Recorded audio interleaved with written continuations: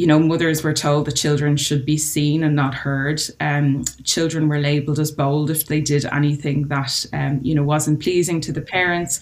If they continued to be bold, they might have been smacked. In Ireland specifically, they'd be threatened with the wooden spoon.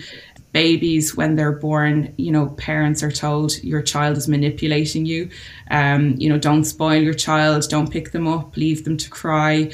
And so this might have happened to the mothers themselves, and then they might have been doing that to their children too. So what happened in the past is that people didn't really necessarily think about how they were parenting. They just parented how their parents were parented.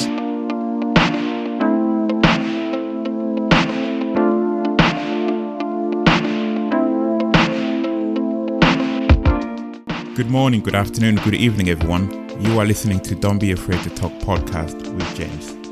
If you are listening for the first time, you are welcome. Talking and listening is key for growth, and I hope our stories will bring us together and we can draw inspiration from each other. Conversation will include topics such as mental and physical health, trauma and its effect, suicidal thoughts, recovery, and well-being. We will continue to raise awareness and offer a different perspective, a mindset or an idea that could inspire you to take charge of your well-being and to grow as a human being.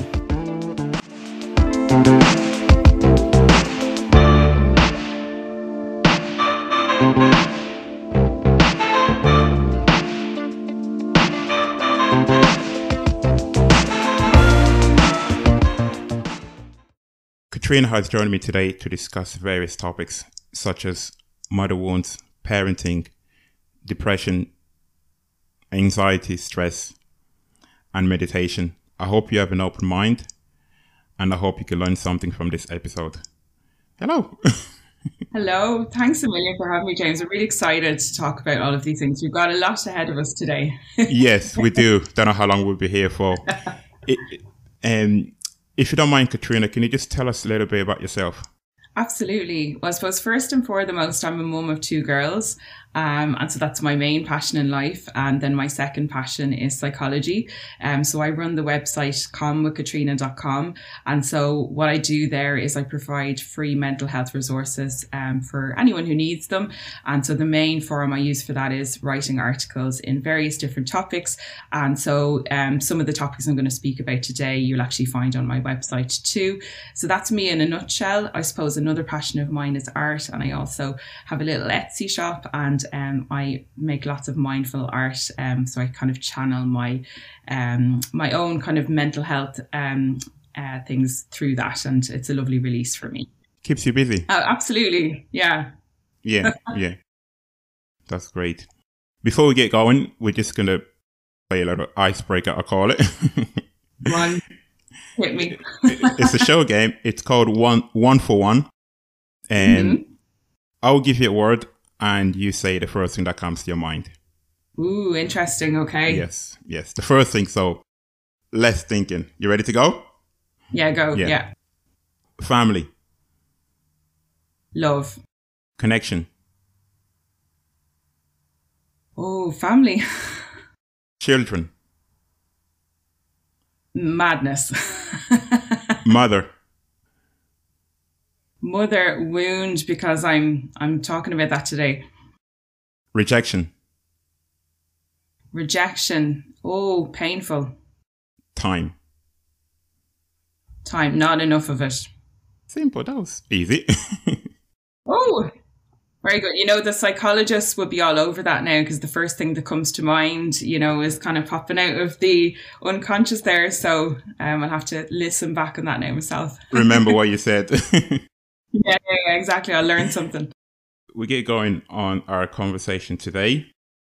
Lovely. First, we're just going to hit on a topic that's called mother wound, a word that I only discovered just over 2 weeks ago. And I spent a lot of time trying to read up on it. So I hope you can give us some clarity on that. Absolutely. So just get going. What is mother wound? Mother wound. So this is an absolutely huge topic. So I think you could be reading about this for a very long time. The first time I heard about the word mother wound was on social media, and there's loads of accounts dedicated to this topic. And so there's loads of posts. And if you dig into the posts and the captions and the comments, what you hear is a large group of people talking about this gap that they felt, this feeling of being undermothered. And so for them, they've named it mother wound, which is wonderful, because in psychology it's great to name something, because as soon as you name it, you're noticing it, and that is the first step towards healing. And so to give you an idea of how the mother wound presents with people, this is kind of what a lot of people are kind of saying. So if you had a mother who you felt that their love was conditional, maybe you felt unloved, not as much as your siblings, you never felt accepted, you always needed to have her approval, you found it difficult to relate to her emotionally, maybe you felt that she wasn't supportive, you had to be the parent in the relationship and be her confidant when you were the child, she mightn't have respected your boundaries, this unrelenting feeling of that you have to be loyal at all costs, and that cost could be to your mental health, could be to your physical health, that your mother is number one. And so that's huge. The list also, this is not an exhaustive list, so there's lots of other things on that list. And I think basically it's for anybody who felt that there was a gap in their relationship with their mother. If you feel there was a gap, then that would be labelled as a mother wound. And so I think it's important, before we go into this in more detail, that this isn't about judging our mothers. And so we're not kind of coming in here going, our mother's awful, but actually it's more to look at it through a lens of compassion and understand maybe why our mothers were like this. And it's not to excuse their behaviour either, because mothers, of course, are accountable to their children, and they need to be the caregivers. But sometimes understanding it and feeling a sense of compassion can help you yourself in healing. And then maybe you might want to do additional things then to sort of close that wound. It's not something that you have to live with, is what I would say. There's lots of support out there. And so that's, I suppose, the gist of it. From a psychology point of view, I wouldn't label it as mother wound, but I would look at it as an attachment wound. And so I think stereotypically most people would be familiar with psychology. They think of Freud and they think of, it's always your mother. And there's, some truth to that. And it's really that what we would look for when you are an infant is that you form a secure attachment to your primary caregiver. And in society, in most cases in the past, that would be your mother. Things are changing now, so it doesn't necessarily have to be that way. But a lot of the research in that area relates to the relationship with the mother. And so if you have this attachment, it's a secure attachment. It can help you then in how you relate to the world, your future relationships, and just a feeling of being whole. And so if you don't have that sense of attachment, you can have this gap. And this is where the mother wound comes in, if that makes sense. So would you say, from an adult's point of view, how an adult is shaped stems from that? Yeah, so how you're treated as a child early on. So all of the research relating to attachment points to, if you have that, at least one good primary caregiver that gave you the love that you needed early on, that sets you up for life. And so it's not that you can't, you can't be a wonderful whole human being if you don't have that, but you'd have to work harder if you don't get that start in life. And so, and this is why a lot of people now, you see them, in their 40s and 50s talking about, feeling that mother wound. And obviously the mother might continue to act like that. So it isn't just how they act towards you in childhood, but also into later life. So through your teenage years and into adulthood as well. And from an adult point of view, say someone is in their 30s or 40s or whatever, which ways can that show up on someone?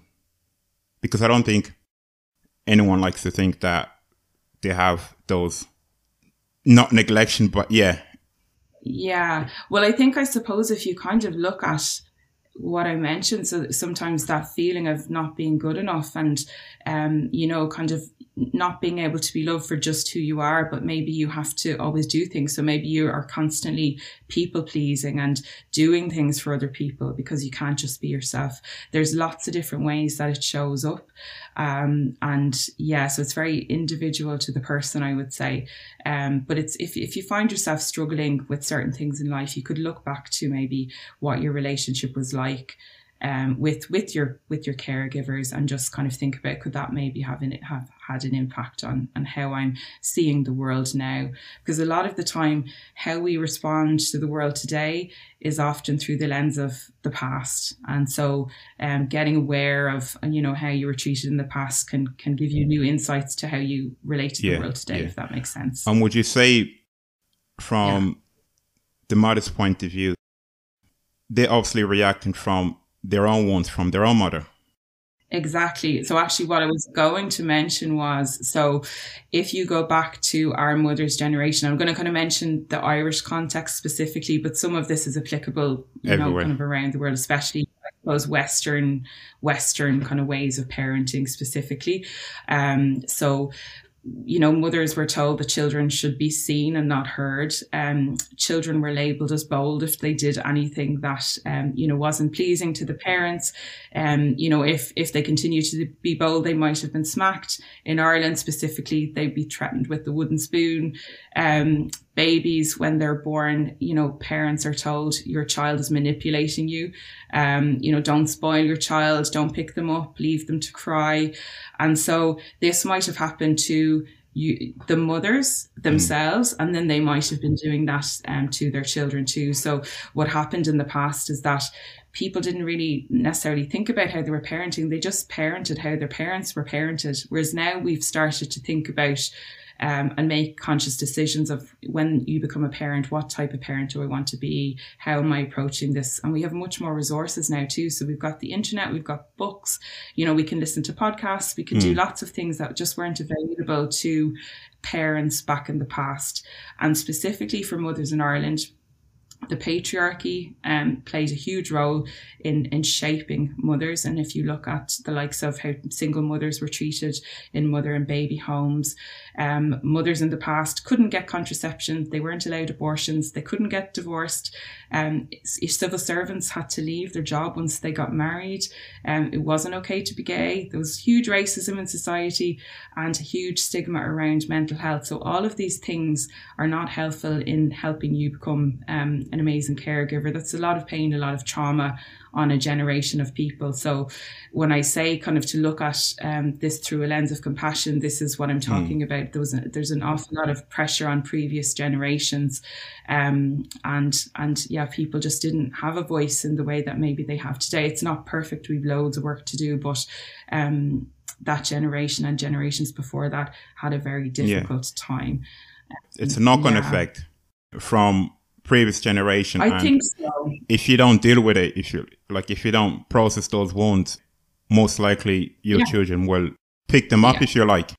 Exactly. And I think the good thing now is that people are starting to think about this and notice these things. And so a lot of parents nowadays, where if, say, for example, if they have a mother wound or they have another type of trauma that they're aware of, and they're worried about passing it down onto their children, the one thing I'd say is that the fact that they're thinking about it is a very good sign, because the likelihood of them passing it on in exactly the same way is much lesser as a result. Yeah. And usually those people, are the ones that are really working to break the cycle. So they are doing, an amazing job in even kind of getting to that place, because that cycle might have continued for generations to generations, and it's huge. And it's something we don't see. People carry this weight around with them. And we don't see it on them, so I think that's why the compassion lens is really important. So this can still operate on someone that's obviously left the parents' home, and someone in the 40s living a separate life to their parents. They can still suffer from these wounds. Yeah, absolutely. I mean, if the wound is there and they have that feeling, if you ignore something, it stays there and it doesn't go away. Exactly. And now we know that, so if we're talking about kind of traumatic wounds specifically, those things live in the mind and they live in the body. And the body is something that has been hugely ignored up until, say, the last 40 years. Now we know that it lives in both the body and the mind, and you need to look at both of those things. So even, say, if I was reading that list of the mother wound, you can have a reaction, like, say, somewhere in your body, you might feel it in your stomach, and that can tell you maybe there is a little bit of, kind of a wound in there that maybe you want to think about. Yeah, yes. If you're processing something for a long period of time and you're in your 30s or 40s, 50s even, it sounds like a lot of work to be done. Yeah. Well, it is a lot of work to be done. That's it. And I'd say don't let that put you off. So if you're kind of realizing this now, there's no better time to start than now.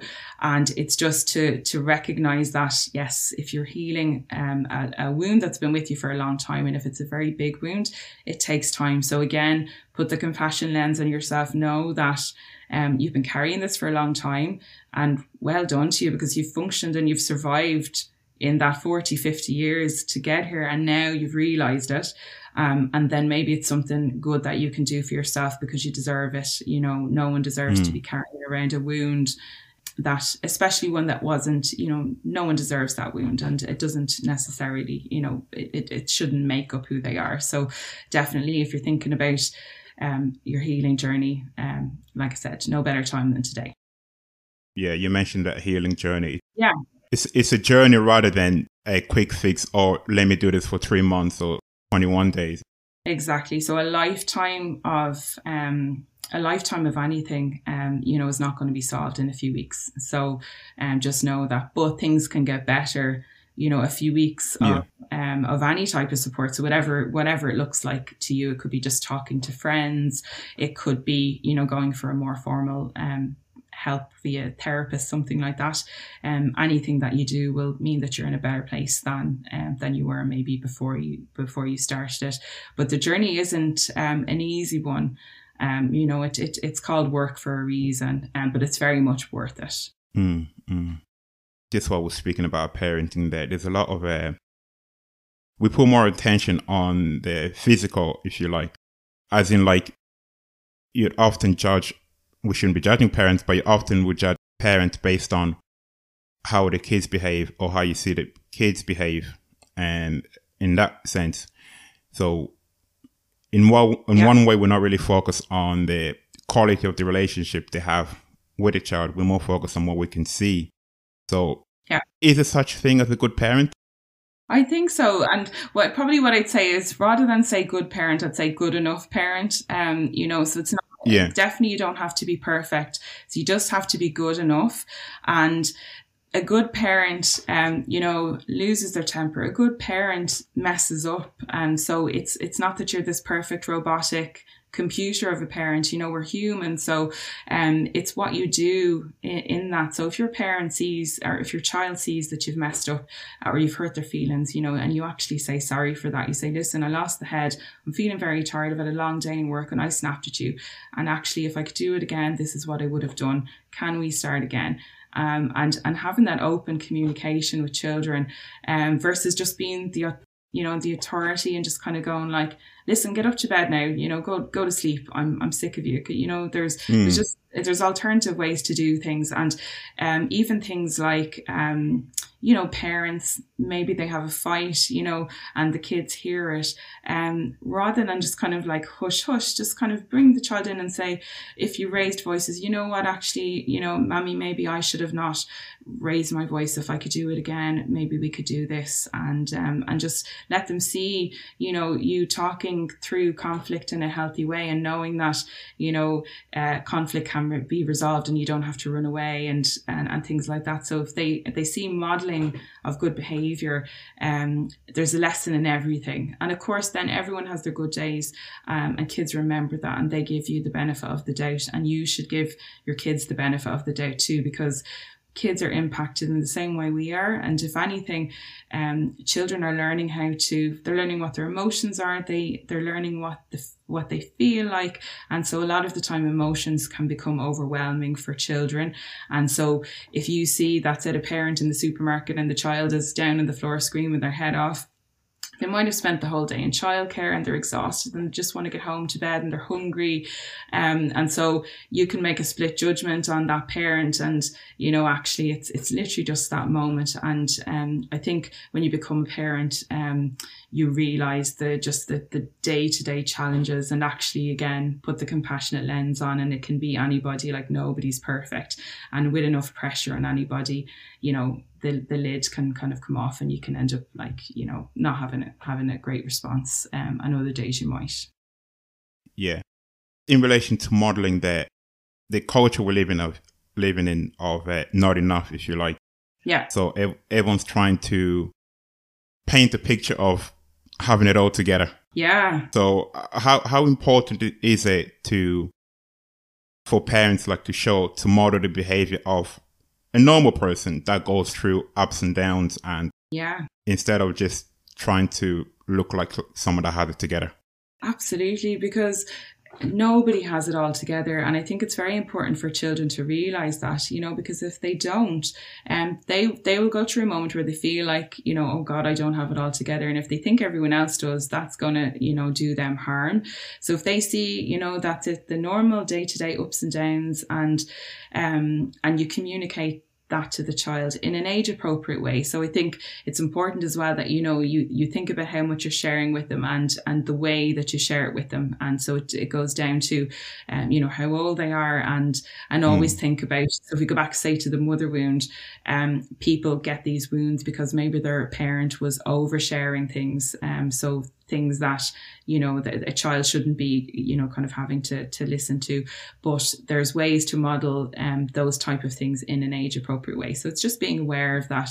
And so you're kind of, I suppose, to go to the idea of mindfulness, you are acting in your life, but then there's also, you're observing as well. So you're kind of noticing then how you're speaking to your children, and kind of having that awareness can help you. So you're not on autopilot, you're consciously thinking about how you're describing things to your child, and you can take a step back then and go, actually, am I doing this too much, or am I overstepping a boundary as well? But again, don't put too much pressure on yourself. You might, you know, again, you mightn't do it perfectly every day, but it's just, like I said, back to the good enough parent. So once you do it most of the time, you know, as good as you can, and that's all you need. Yeah, because there's a lot of external pressures, if not more now than ever before. Exactly. And you can go onto social media and you can go onto Instagram, and there's so many perfect parents there, and you can come off social media and feel absolutely awful. But that's the highlight reel, you know, and you don't see what happens off stories and things like that. So just remember that you don't see the full picture with anybody. You know, I'm sitting here, I'm fully dressed this morning, you know, I was in my jammies, breakfast in my hair, trying to get kids out to their summer camp, you know, so we all have our moments, and I think that's important to, you know, to be mindful of that. Yeah, and if you come home from work, if you like, and you obviously want to do a good job, but you're just so overwhelmed with stress from work. Yeah. It's that where the self-judgment comes in, where people start thinking, oh, I'm not doing a good enough job. Yeah. And there can be a lot of shoulds in people's heads. And so if you flip the I should be doing this, but I could be doing this, that can sometimes help. And so if you say I could, that can give you lots of different options. So one thing can be I get home from work and I have to keep working because I've just too much pressure on me. Another thing could be I get home from work and I will do 10 minutes of playtime with the kids, and then maybe I need to disappear and finish my work. But another day I'm going to do more time. And also it's quality time over quantity. And so the research shows that too. So sometimes 10 to 15 minutes of like getting down at eye level. If we're talking about younger kids, down at eye level, talking to them, ask them how the day was, playing with them. But you don't have to be playing with them for 8 hours a day to get the same impact. And so we often look at what we're not doing, but we should look at what we are doing. And most of the time, if you are making yourself feel bad about that, you are very much likely to be doing enough as it is. And you're also going to work and you're earning a living to help, your family, have a house, have food. And so all of those things, are things that are needed and children recognise as well. Yeah. I think with children, you mentioned that the quality, not the quantity. So Exactly. They want a parent that's present with them. Exactly. And if you think of even children's memories, you know, they don't remember every single moment of their entire lives, but they will remember these lovely moments in their lives. So your 10 minutes a day and that you're like, oh, I'm not doing enough. That might be what they remember as, oh my God, my dad was amazing. We always played together, and they think of those days. And so you're giving yourself such a hard time for no reason. It's not helping anyone. No. I just want to touch on anxiety on children. Yeah. Obviously, how adults and children experience anxiety is different. It is. In terms of physical anxiety and emotional anxiety and behavior anxiety, from children's point of view, like what kind of things can we look at for to identify if your child's going through stress? Definitely. And I think, first of all, kind of, if you look at anxiety, ultimately what it is fear. So the child is afraid of something, and that can be helpful to kind of use a different word sometimes, because sometimes anxiety can have like a sort of medical kind of label, and it can feel a bit scary. So if you just kind of think of the child as, okay, they're afraid of something, what is it? Whatever it is, if we're talking about anxiety, or even if we're talking about other things, we're looking for changes. So it can be changes in the child's behavior. It can be changes in, so you said physical things that have changed, or behavioral things that have changed. So even if you don't remember the things that I mentioned now, just be looking for those things. And it's really important to really just be tuned into your child and know what normal is for them, because normal is different for every child. And so you will notice as a parent something's off. And so if we're kind of looking at physical things for children, it can be things like wanting to go to the toilet much more often, because their bladder is just like they're just got that nervous energy, and they're just wanting to kind of go to the toilet. It could come through in bedwetting, and especially in the night time. And so that can be for other reasons too, but if you see bedwetting, rule out the medical, it could be UTI or something, but then think about, are they afraid of something bothering them? But they also might have other things in their body that you spot. So things like tics, can just be like little movements in their heads, or like winking, kind of more, tapping their feet, tapping their hands, and you just kind of see them. If they normally don't do that, and you spot anything like that, that could be a sign that they're feeling a little bit fearful of something. One thing specifically about bedwetting, which is important, is never make a big deal about it. And for any of these things, you can notice them and you can explore the reasons for them, but never be like, oh my God, you're after wetting the bed. What's going on? Because that can end up leaving them with a sense of shame as well. So, just treat it as this has happened, totally fine. Let's look at why. That can ease the symptoms, especially for a child who's already afraid of something. You don't want to compound that further. If we look at emotional things, so again, just changes. So changes in mood.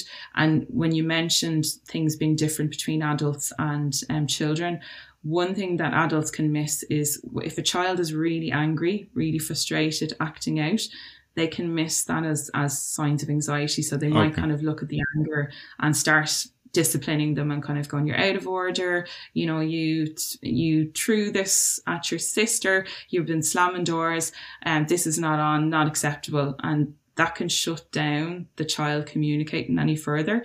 So if you kind of look at with children, behaviors and anything like that, so it's a message. So because they don't necessarily have the words in the way we do as adults to express themselves, and they don't necessarily understand how they're feeling.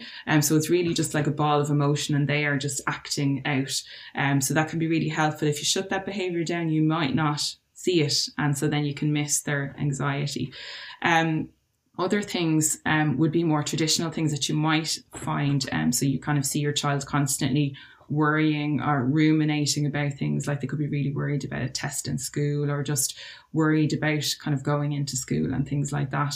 And just crying more often. And cry, of course, all of these things can be other things too. So it's just sort of noticing, that there's something different here, and it could be fear, it could be something else.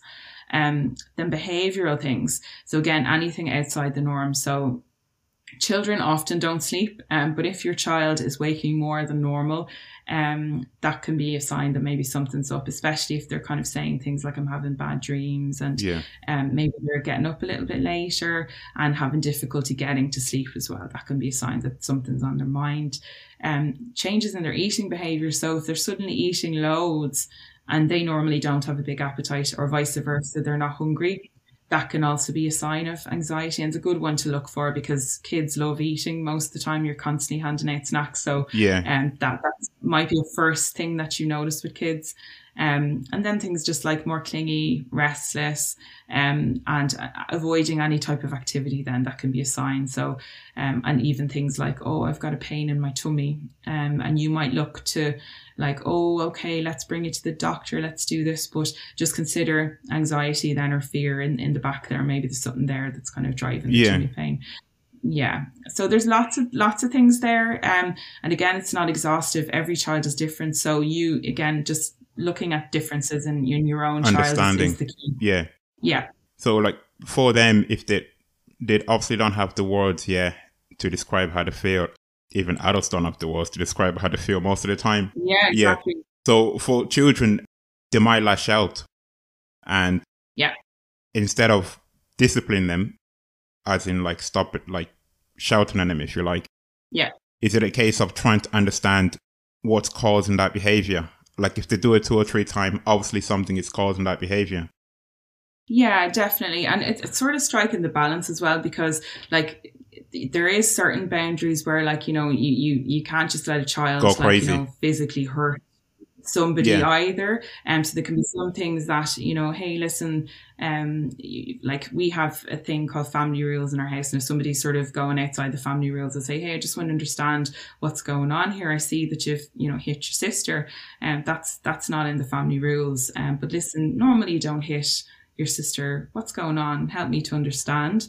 And then just kind of ask them questions, and you can do things like, sometimes when I feel this way, I do this. Is this what's happening with you? So don't tell them what it is, because sometimes they lash out more. So if you tell them, oh, you are anxious, they'll be like, no, I'm not, and they will kind of go off, and you can be wrong as well. So they mightn't be anxious. It could be something else. So just kind of keep the questions open-ended, help them to name their emotions. So especially younger children, you might just need to go to the basics of, you know, you sound really angry.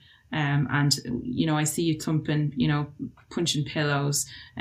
Sometimes people do that when they're angry. Is that how you feel? And then you'll see them slowly learn. So it's kind of, even if it doesn't go perfect when you do have this conversation, 5 conversations later, you're going to see them start to use the language that you've been using with them. And their go-to then mightn't be to punch or whatever it is that they're doing. Their go-to might then suddenly be to communicate with you, because you've taught them how to do that, and they know it's safe to do that. That you're not going to shut them down, and you're not going to punish them for, you know, being honest about how they feel. So in the learning phase, then it's more important to kind of get the information out of them so they understand it for themselves, instead of you telling them. Yeah, exactly, because you can tell them and you might get it wrong.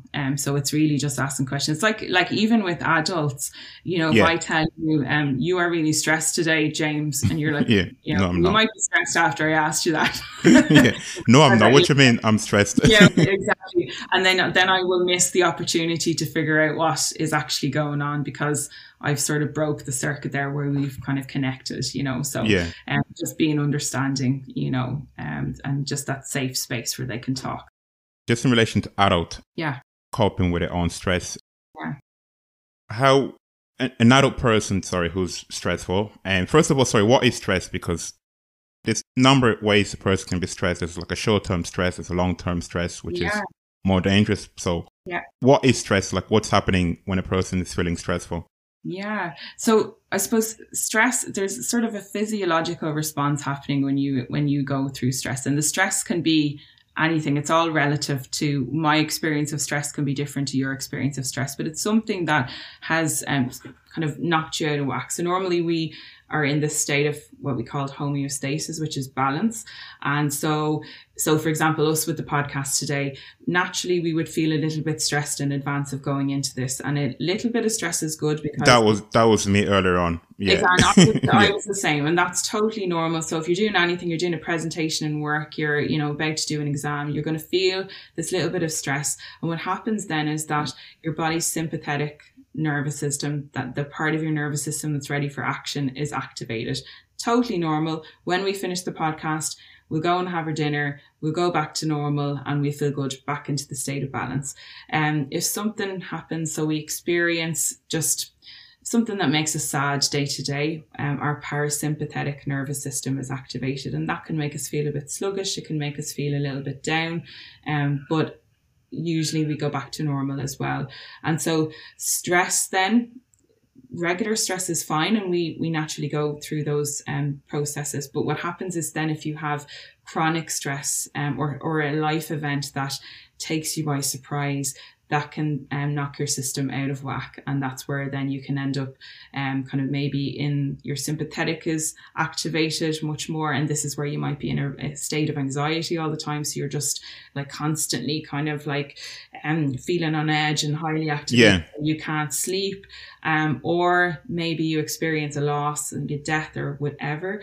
And then your parasympathetic is the one that's more activated. And then you just find it really hard to get out of bed, and everything is an effort. Putting on your clothes is an effort. And so anywhere you find it difficult to just get back into that normal state and something's off, this is where maybe you need to kind of do something about the stress.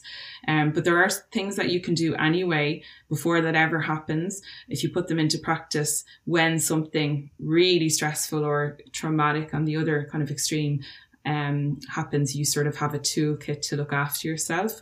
And this is like the ultimate self-care. So you're practicing these things now so that you have the tools if you need them in the future. Of course, who knows what's going to happen, and you can't have all the tools, but it just having a little bit practice and experience with some of these things will help you stay then in that kind of balanced state for longer. That would be the ideal, if that makes sense. So if you can practice on little things. Yeah. Little things, yeah. Exactly. Yeah. And when you practice, those things become automatic. So they kick in, kind of without you realizing, because stress is an automatic response too. So you have no choice really how your body responds. There's different stress responses that come out, and especially if it's something that takes you by surprise, you can go into, you're probably familiar with fight or flight, and there are other stress responses too. But kind of knowing then what to do to kind of get yourself back down to feeling good then is very beneficial overall for you. Can you just please explain what is stress first aid? What is that? Stress first aid. So this is actually, these are the things that you can do then, I suppose, first of all, to recognize if you are in a state of stress, and then where you recognize those things, then there are things that you can do then to reduce the stress. And it's also recognizing some of the risk factors too. So for example, in work, you might notice that, okay, if I am not prepared for the meeting on Friday, I get really stressed and I can't sleep, and it actually impacts my weekend as well because I'm kind of coming down from, the stress. You can do something maybe to remove some of those risk factors, and that can be like preparing a little bit more, relaxing a bit more. And actually probably what I'll mention is, so I use the acronym Take Your Meds. And if you do this, regularly, they can help you in all areas of stress. And this would be part of your stress first aid, if this makes sense. Yeah. So when I talk about Take Your Meds, I'm talking about meditation, exercise, diet, and sleep.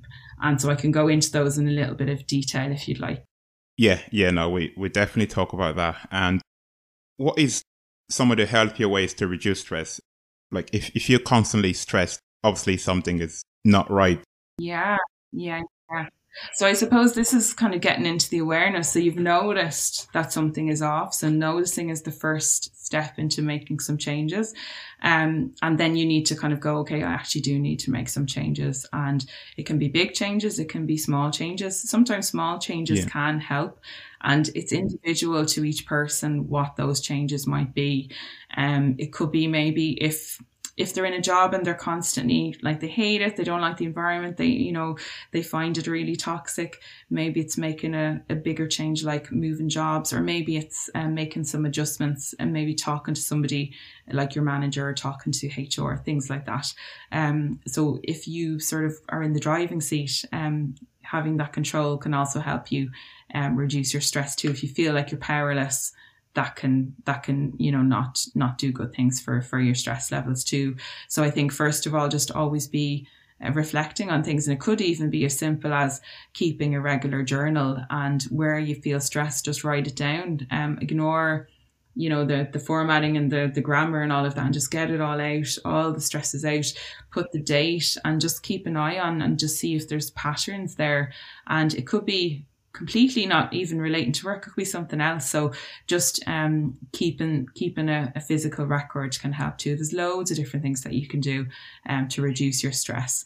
And if you're struggling then to kind of find answers, then it could be just looking at what supports are available to you, in your life. So it can be talking to other people, and depending what type of stress it is, or maybe you want just to work with someone like a life coach or something. There's lots of ways to reduce the stress, and you don't have to suffer alone. I do. You mentioned journaling there. I do that quite a bit myself. Yeah. I think if I put it on paper, like for me, I think if I put it on paper, it comes out of my head. Absolutely. That's exactly it. And you can sometimes put a timer on it as well. And you can say, okay, I'm going to get all my stress out, but I'm only giving myself 15 minutes. And after that, I'm parking the worry and I'm going to focus on something else. And so sometimes that can be enough. Because you can end up letting it take over, and then that can impact other areas of your life. Whereas if you just kind of control it a little bit, give it time, because you can't ignore it, but just give it its time, and then go, okay, that time is done. Now I'm going to look at something else for a little while. Yeah, it can be very good. And another thing you mentioned, the environment, that obviously plays a huge part of our well-being, if you like, and our stresses. If you're in the wrong environment, you could find yourself more stressed than being in a separate environment. Mm-hmm. This in relation to being in touch with nature, because I think some people find that calming, if you like. Is that something that you recommend as well? 100%, absolutely. And so the environment is huge, and for some people in particular, if you're kind of a more sensitive person, or you're hugely empathic, actually getting away into nature. But really for everybody, there's a lot of research backing up that getting into nature helps. And so it can be your local park, but the research shows things like getting into the actual forest, and being surrounded by trees. There's something that happens when you're in environments like that, and the trees release certain things, and the smells and everything are different. So there's a lot of research there. I do actually on my website have resources there that goes through all of the research and things that you can do. But this is practiced all around the world. So Japan is probably the most well known for forest bathing, and they definitely have set the standard in terms of doing that. Aside from forests, getting out into to the beaches is wonderful as well. I'm a big sea swimmer, and that does a couple of things. So again, you have sort of the nature boost, but if you actually get into the water, the cold water in Ireland is actually beneficial if you can brave it. In that, if you're in a state of stress, when you get into the cold water, it kind of basically shocks the nervous system into sort of like a reset. And so it can kind of take you out of maybe like kind of where you were at there. And it just has a naturally calming effect on the system, because you're really being held by this body of water, the motion of the waves. It's very like meditative feeling. And so there's many, many benefits. And so really kind of the outdoors and just disconnected from technology. And that's it, just kind of doing your thing. Absolutely. I'd really, really recommend that. If you could do one thing, it's free, and it's a lovely thing to do. Get out in nature, and you don't even have to have anything for that. You just have to get out for a walk and put your phone away, maybe, yeah, after you take your pictures. Even leave leave the phone at home if you want to, or just put it on like airplane mode and only use it for taking photos if you want. But even just, just take in the moment and don't bother about photographs, just like take in all the sights and the sounds. Yeah, and with a cold sea as well, that's more of, it's the shock to your body that's kind of... Yeah. Well, you don't have time to think when that happens. No, and actually, because like when you go in when you dunk into the water, you take this massive big breath of air, and that is hugely like beneficial, because often we struggle to take a proper breath. And if for anyone who's new to doing breath work, often we're not breathing. We're breathing sort of in the top of our chest. We're not breathing into our belly, and that you have to train yourself in terms of how to breathe in a way that's helpful. And so the sea does that naturally for you, because you're just going to take the biggest breath of your life, and everything about it then afterwards you're going to be flying for the whole day. I actually had a sea swim today, and I'm 100% feeling that way. Yeah, fantastic. Yeah. I think I'll stick to my cold shower for the moment. And that's the thing, actually. Cold showers have the very same impact if we're just talking specifically about that. So if in the morning you're getting up and you're kind of feeling stressed about work, that can be actually quite a good thing to do, is to just go on and literally get under the cold shower, because for even those few seconds you're not going to be thinking about work. You're going to be like, oh my God. Get me out. Bad idea. Exactly. And you can cool it right down, or you can start with a warm shower and then start to make it cold as well. So any of those little things do help, and it's just going to get you breathing. And when you're breathing nice and calm, steadily, that helps, because the oxygen goes to your brain, gives you a little bit of a boost. And so there is science behind it as to why it makes you feel good. Yeah, no. Go straight in, turn it into cold. Yeah, jump in. Yeah, might as well. On the other side of things, so there is actually some research showing that, so if you have a bath kind of 1 to 2 hours before you go to bed, if you're lucky enough to have a bath, specifically at 37 degrees, that is supposed to help give you 1 or 2 hours extra sleep. So if you want to try that, if you happen to have a bath, that can be really good. A cold bath? No, a warm bath, 37 Oh, okay, degrees. Jesus, yeah. Yeah. No, if you have a cold bath, you're not going to sleep. You're going to be shivering. No, not that. In relation to breathing, it's associated with meditation. Yeah. First of all, meditation is one of those, I think anyway, one of the best things we can do, but it's also one of the things that no one knows what to do. So what's your take on meditation? I'm guessing there's no like, oh, try this worked for me, so it will work for you. Yeah. The thing is with meditation, I think sometimes people can feel like it's not accessible to them, because there's this sort of like vision of what meditation is, and it's sort of like sitting on the side of a mountain for hours and having all the time in the world. A yogi under a tree, yeah. Exactly. And so that's really difficult, because I definitely can't do that, and no one has the time to do that, and that's not the expectation. And so meditation can be something as simple as when you wake up in the morning, giving yourself 5 minutes to arrive into the day. So rather than just being awoke by the alarm clock and jumping up, and you're suddenly got kids all around you and you're just trying to get out of the house and all of that stuff, it can be just making that time 5 minutes, and it can be just as simple as, how is my breath when I wake up? And naturally just listening to the breath, is it fast? Is it slow? And then thinking about how your body is as well. So checking in. So sometimes if you've not had a good night's sleep, you can be quite stiff in the shoulders and the neck. You could be tensing a lot. Your jaw could be stiff. So all of those things give you information that can help set you up for the day, because maybe you could decide then later on, actually, I'm going to do a little bit to kind of help that. Or maybe you'll just, hold yourself in a different way. But giving yourself that time means that you're not starting the day in a highly activated way. So starting already stressed, because you've plenty of time to be stressed. So don't give the first 5 minutes of your day, don't let that be a stressful time. Yeah. The day will stress you out anyway. Exactly. And so then if you want to build on that, there's lots of ways you can do it. And I'd say try and build it into your day. So if you're working in an office, or if you're working from home, it can be just scheduling in regular breaks where you just take some time to again, focus in on the breathing. Maybe you want to add to it. So maybe you want to kind of say like, breathe in for 4 breaths and out for a bit longer. There's many different types of breathing exercises. And so I'd say start little by little and you can build it up. And there's lots of resources online that you can find and that can help you. So rather than putting all this pressure to do it perfectly, do your good enough version of meditating as well and build it up. And if you find that you like it, brilliant. And another thing actually is that you don't have to be sitting still to meditate. So there is actually some research that shows that, say, the reason why the likes of exercise works is because it is meditation of a sort, in that, say, for example, you're running at a certain pace, you're breathing at a certain pace, and just the repetitive nature of different types of exercise, if it's lifting weights, if it's cycling, if it's swimming, if it's walking, it's running, you're doing all of those things. And so you're doing it for a period of time. Your mind is clear because you're focusing only on that task. On what?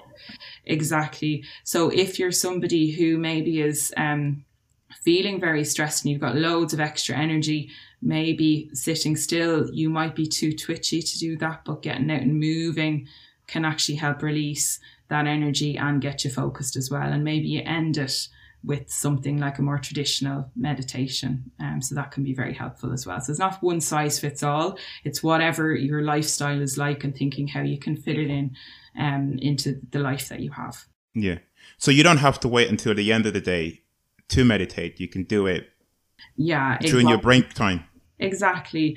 And to build on to the idea of mindfulness as well. So even like, say, myself and yourself are here talking away, like if you build in a sense of awareness in your meditation practice, really that is just kind of you speaking, but also you as an observer. So you can be kind of thinking, so now I'm thinking, am I speaking too fast? What's my breath like? And that can slow you down. So even if you are in the middle of a work presentation and you're like going really fast and you're like, oh, this is going really bad, just take literally 1 second to notice that, and that can actually kind of bring you back down again. And it can help you then. So you're sort of doing it as you go, and all of those things add up to wellness. And so it's not that one thing is going to help. There's lots of different things that you can do.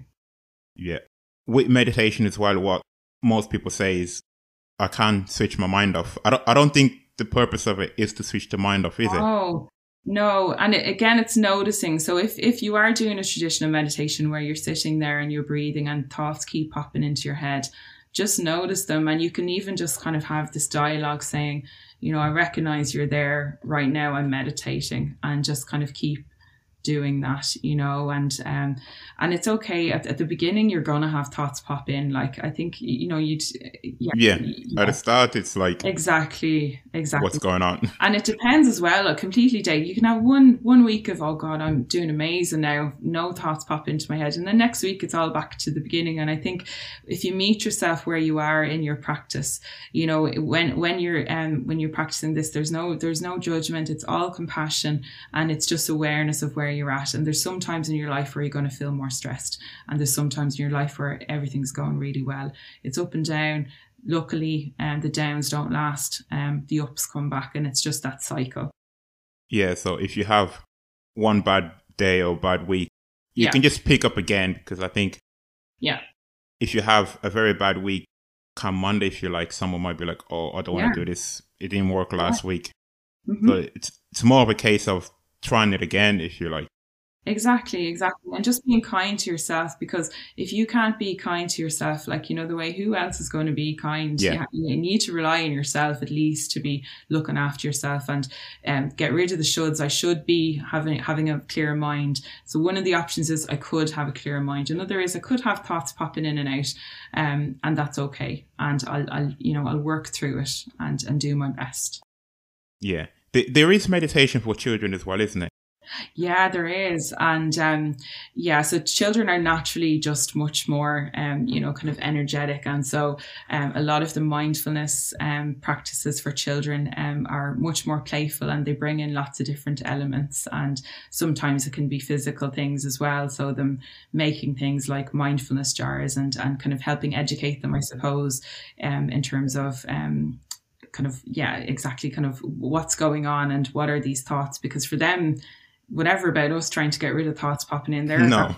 That is their life, you know, so it's sort of an educational piece as well. And definitely, but if you're into meditation, it can be nice to practice with your children as well. I can guarantee it won't go to plan.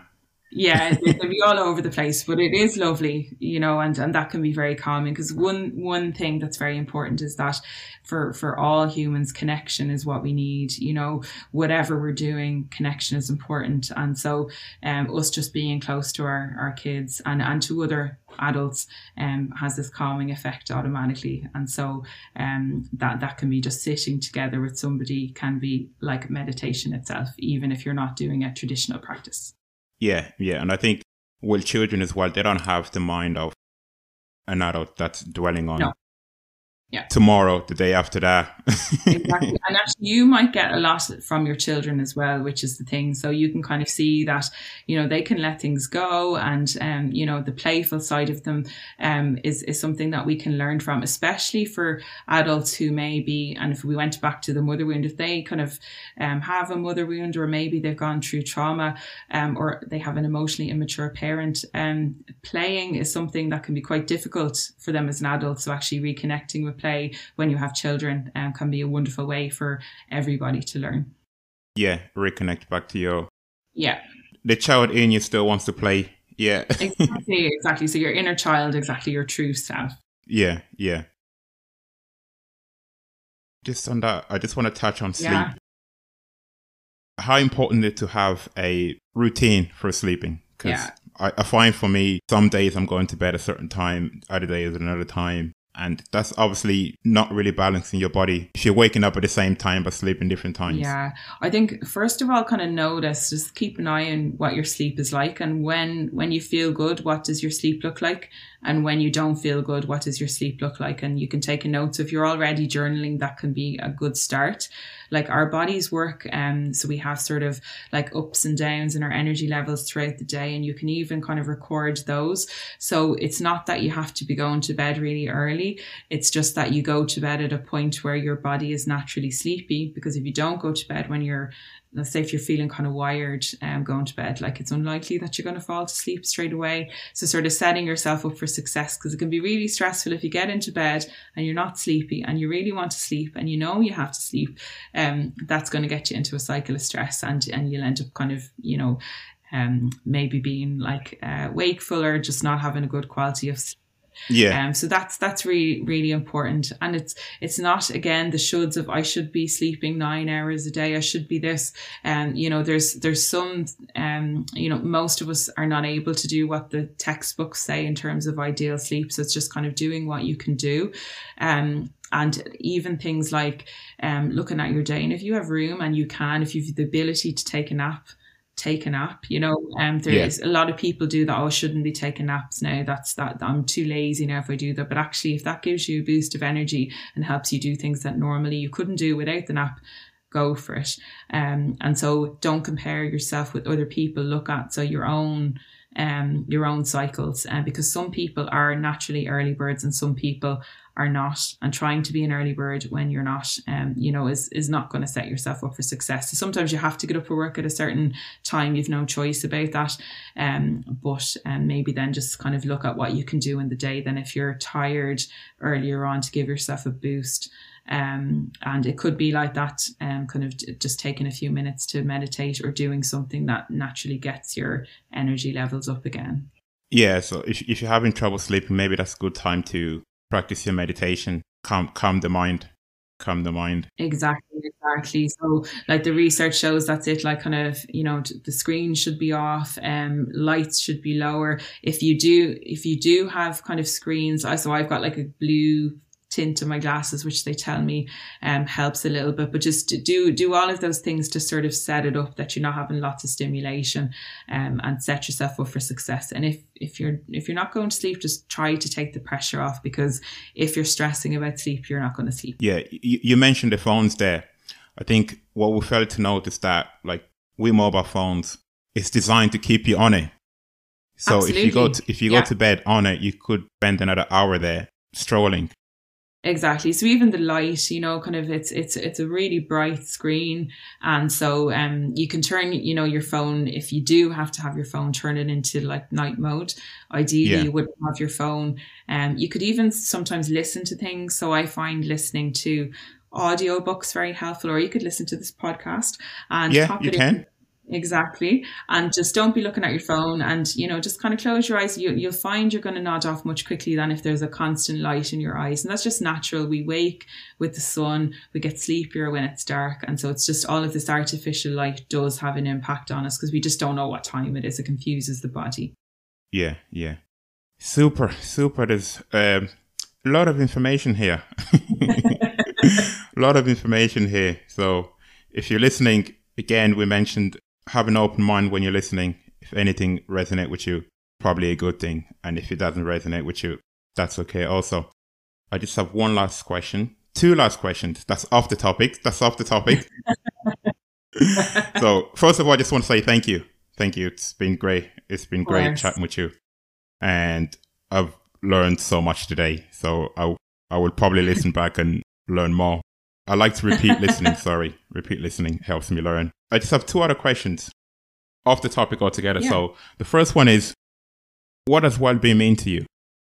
What does well-being mean to me? Yeah. I think well-being to me is going at my own pace, I think. So free of what other people think I should be doing, and really just focusing on my own goals and my own family, and just living life like to my true self and what I want that to look like.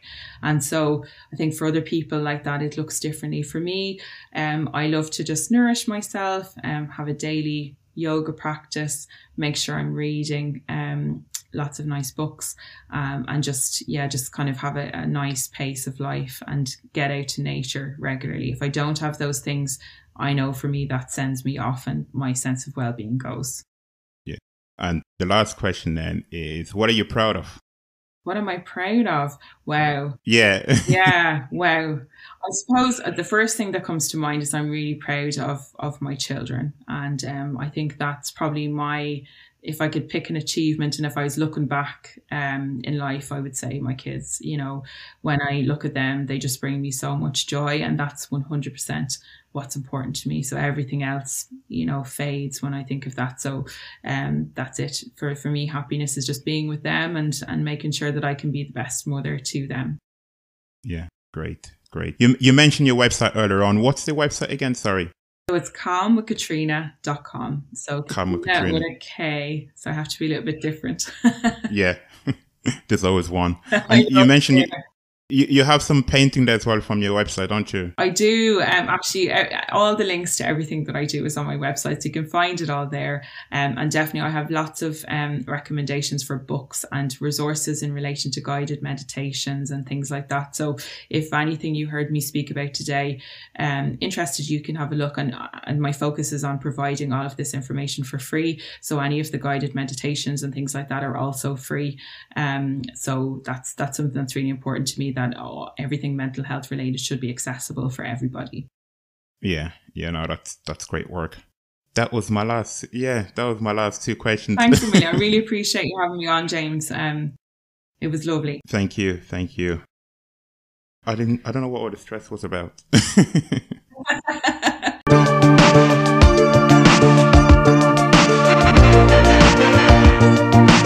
If you enjoyed today's episode, I would really appreciate it if you could leave a quick review on my Facebook page, Don't Be Afraid to Talk, or DM me on Instagram. The show notes will include all of the relevant links from today's episode. If you haven't already, please download, leave a rating, and share with your friends. You might just reach that person who needs to hear this message. Please be sure to subscribe so you don't miss any future episodes. I am James Lumumba, signing off with gratitude.